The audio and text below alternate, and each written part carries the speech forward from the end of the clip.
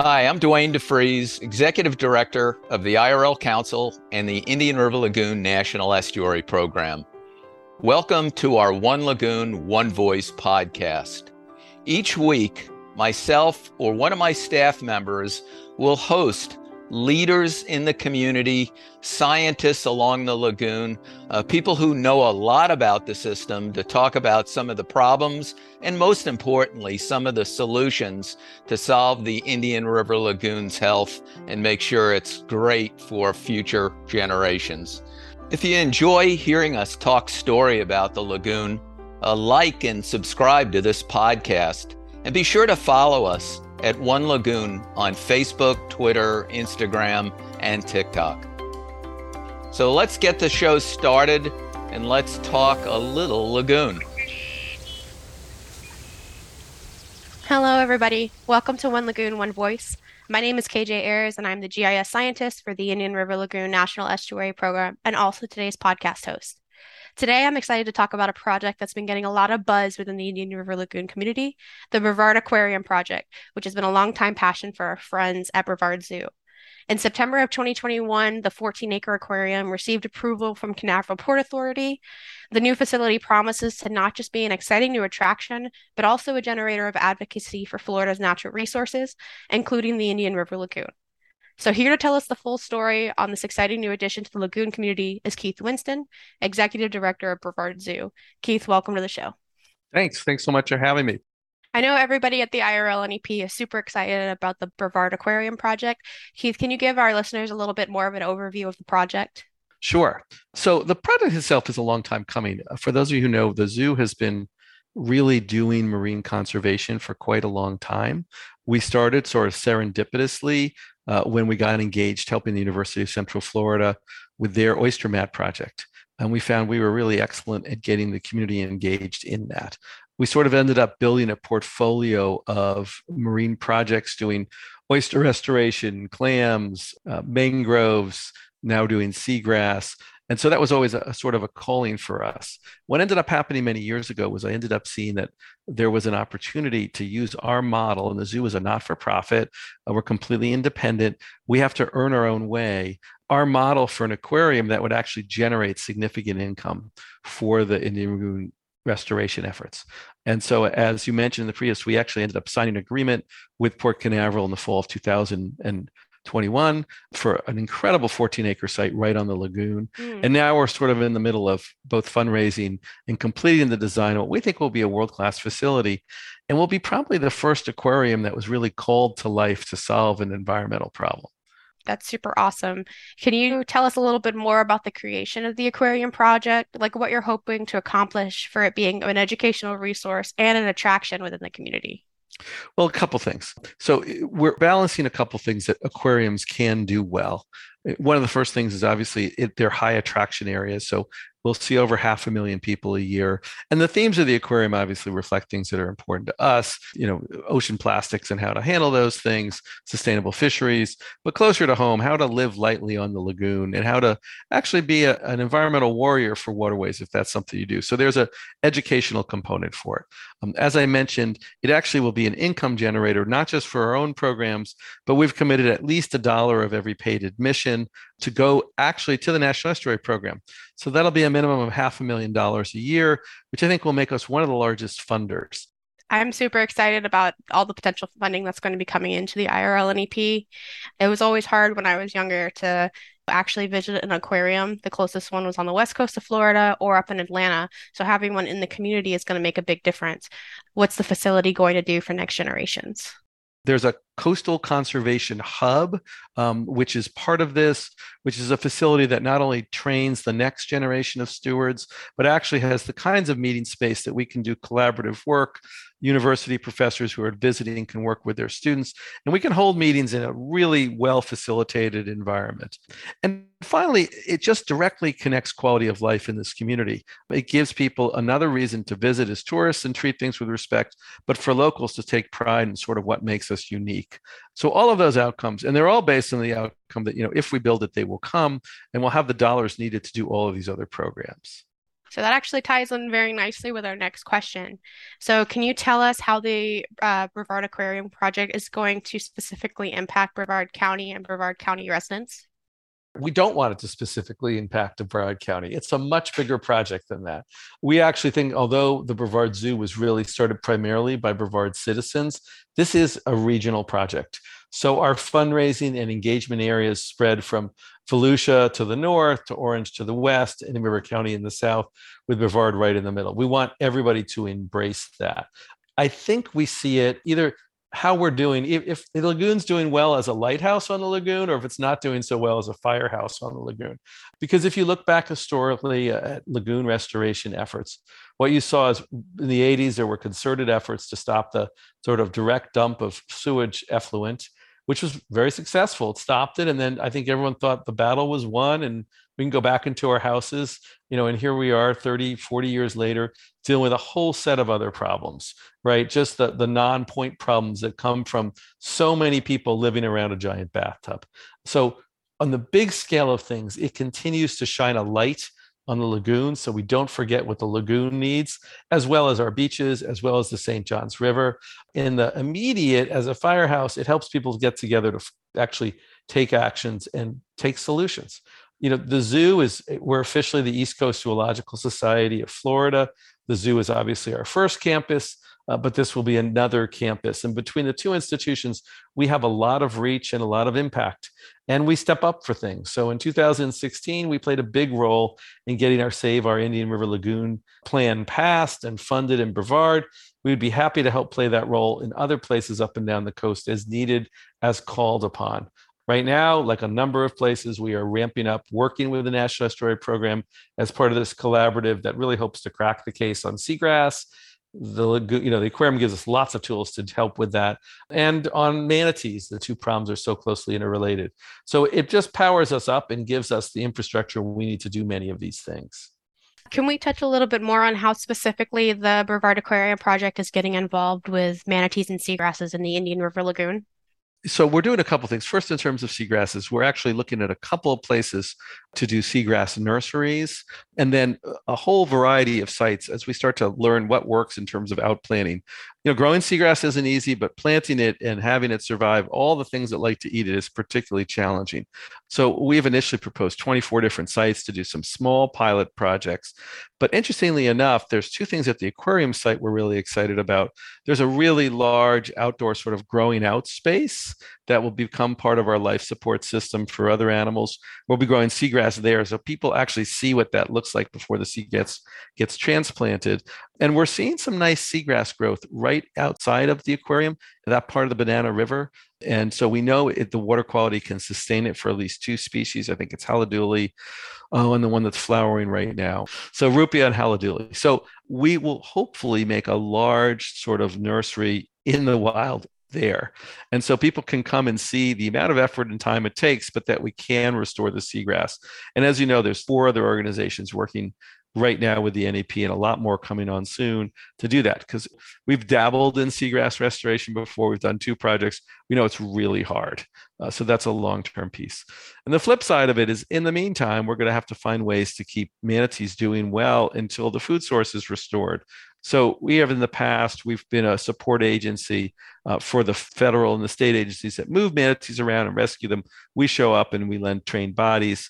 Last year with the feeding efforts, we were an organization assisting them with that. We're going to be building some smaller rehab facilities for acute care, sort of the longer term care here at the zoo. We hope to have 1 come online this year, 2 more come online next year. And then the aquarium itself has a major critical care facility built into it for manatees, a large series of hospital tanks. We have a large veterinary staff to tend to them. So we like the plan because manatees are difficult in terms of veterinary medicine. We have a very experienced team here at the zoo. Nothing usually scares them, but they want to get the experience under their belt, sort of the acute care first before we take on any critical manatee cases. Keith, can you tell me a little bit about what you're expecting the economic impact of the aquarium to have within the community? Sure. The first thing we do is we run lots of projections because we need to make sure it will at a minimum pay for itself and do more for that. So early on, actually in 2015, we worked with the Economic Development Commission and they did an economic impact study. So you have to understand that study is now 7 years old for a much smaller facility. But they came and they saw that sort of in a very conservative way. We expect the multiplier effects would be about 900 jobs in the community and $80-90 million of annual economic impact. I think it's going to be considerably more than that, but we'll start with the conservative numbers. So, how much of an impact do you believe the aquarium project will have on tourism in the area? Well, we are really at this tipping point, I think, in terms of tourism here. We have the beaches, of course, but what really makes us distinctive and different than other places is both cruise tourism and space tourism. People come for Kennedy Space Center, they come for launches, they come for the cruising. We are literally right next to the port, and we actually give people a reason to stay an extra morning or come an extra morning. I don't think they're going to come to Brevard County just for that, but we let them linger longer and extend their stay. Our facility is really beautifully positioned to watch launches. We're projecting about 120 launches a year. We have great function facilities that people can either come and individually watch, or if it's an aerospace company that wants to highlight something there. So there's a whole big function piece of this coming as well. So the tourism impact and the multiplier there and the function impact and the support we can do for our corporate partners is great. And then there's multipliers for there. And we also have the ability now to say, hey, Brevard County, we can be right on the beach and between the zoo and the aquarium and Kennedy Space Center, sort of three major attractions here. You can base your holiday here, not in Orlando where, it's 5 degrees warmer and there's no beach to go to. So, Keith, we talked a little bit earlier about the Coastal Conservation Hub. Can you tell us a little bit more about what you guys at the Brevard Aquarium Project have planned for that? As I mentioned, there's a 3-story building we're calling the Coastal Conservation Hub. It started as a 2-story building, but we realized there's not enough space. And that's really about facilitating stewardship of the lagoon and other coastal bodies, really both today and tomorrow. On the today purpose, it's going to have lots of meeting spaces and some lab space. So work can be done there sort of on the northern end of the lagoon. That's really collaborative and it will facilitate those efforts. And then in terms of tomorrow's group, it'll have a whole series of classrooms and all the things we do there. But I want to be really clear. I mean, aquariums do lots of education programs, and that's an important part of what we do, but it's how we touch people throughout their visit that matters and how we touch them back in their homes, right? One of the things the zoo has done is built a brand people trust. So when we give them advice on things that are contentious or ask them to change some of their behaviors, they have a familiarity with us and a trust with us that really translates into action. And then it sort of goes for there. So I mentioned the seagrass nurseries earlier. Right now, we're working with Cocoa Beach Junior Senior High School. And actually, they're going to be setting up sort of an aquaculture program there. Kids are learning to not only work and grow seagrass, which we think is going to be a great career in the future, but actually how to work with life support systems. So you're going to see those students down the road end up and doing internships at the aquarium, taking care of our life supports, the filters that take care of all the animals. So it's those connections in the community that go a lot deeper than just a visit or a single class there. It's how we touch their lives many times and they really come to trust us and get engaged in those pieces. So there's a caring aspect of it too. The waterfront of the aquarium is a series of, it's a boardwalk through the mangroves that right up to the water's edge, where hopefully you'll see seagrass, where we show you the sort of things you can do off your dock, right? So you can pull up oyster habitats, you can repot mangroves, we'll be showing you seagrass work as it goes, and some of the other things. So it's that touching people many times that's really critical to sort of how you change their actual behavior piece and engaging them in an initial behavior that will lead to more behavior. I know at the IRLNEP, we really encourage living lagoon friendly. How are you guys hoping to engage with the community and get that message out there? So, lots of things that we always talk to folks is that you have dozens of choices to make environmental decisions every day. And I don't really know anyone who always makes the right choice, but our goal is to get you in a position so you recognize it's a good environmental decision and you make it. So lots of things we talked about a little bit already. So for example, what's the seafood you buy? There are better sustainable choices and less sustainable choices.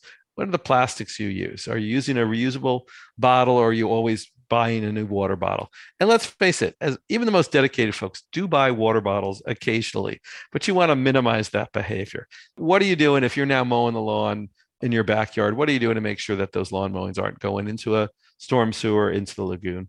So we can touch on lots of small behaviors that add up.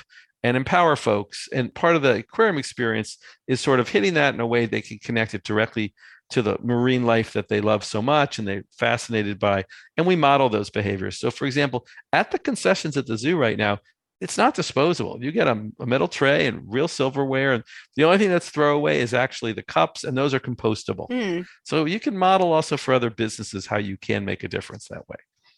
Awesome. So, what can people do to get actively involved in the aquarium project moving forward?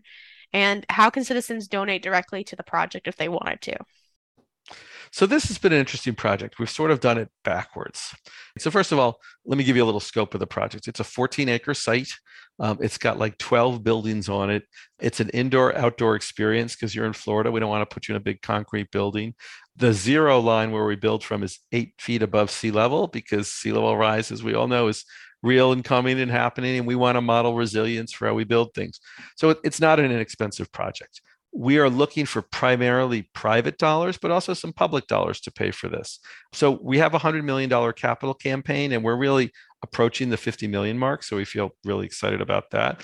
Some state money has come through. Tourism in Brevard County has committed $10 million. That's awesome. And we're looking for potentially a little more. We'll see if that comes to fruition. But the great lion's share of this is going to be private donation. So typically, if you were doing a capital campaign, the first 50 million is just during a silent campaign. You don't announce it to the public. You don't even let them know what you're working on. You work with your donors and those who do it. But that's not happening for two reasons. First of all, this is sited on public land, and we had to lock up the land before we move forward. So we've been in discussion with the port for years. And so everyone's aware it's coming, it's there. Also, as we mentioned a little earlier, we really see this as a regional project. And we don't have as strong a donor base in Orange County and in Volusia and in Riverla. So we're building that in real time. So we're talking about the impacts of the aquarium at the same time that we're fundraising. So again, typically at this time, we're looking for big gifts. And let me first say, if anyone out there wants to give a gift of any size, we're thrilled. And if they want to give us a really big check, we're even more thrilled. But there's other ways to engage people. Once we hit this 50 million mark, we're going to go back to sort of this community engagement model that we started with. And we'll be doing that outside of Brevard as well as in Brevard, giving people opportunities to do a number of things. First of all, hands-on things. We're going to be doing some restoration around the site, continuing that tradition that people can just give us some sweat equity. Sort of probably forming a speakers bureau to get the word out and educate people about it. There will be potentially some votes down the road that matter. We want people to vote for us if we have a project that needs a vote in some way, or not really your vote, but just call the folks up at the state in Tallahassee and say, this is a good thing to invest in. And then near the end of it, we will do what's known as public campaign, where we're looking for smaller donations. And we're happy to do right now. And there's lots of ways to do it in terms of our website, et cetera.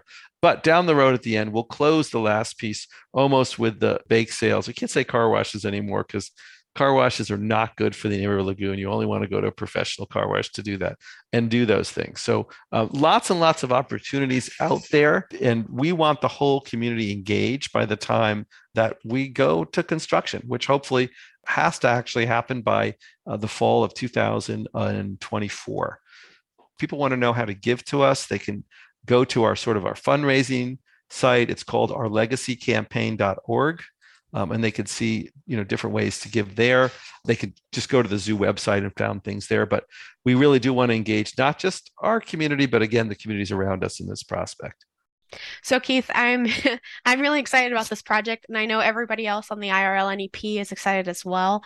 I guess this is going to be my last question, but is there any final message that you want to leave with our listeners?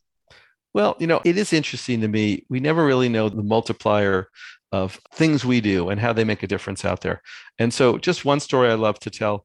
We work with a little mouse that's only found in the Panhandle on the barrier beaches on Perdido Key.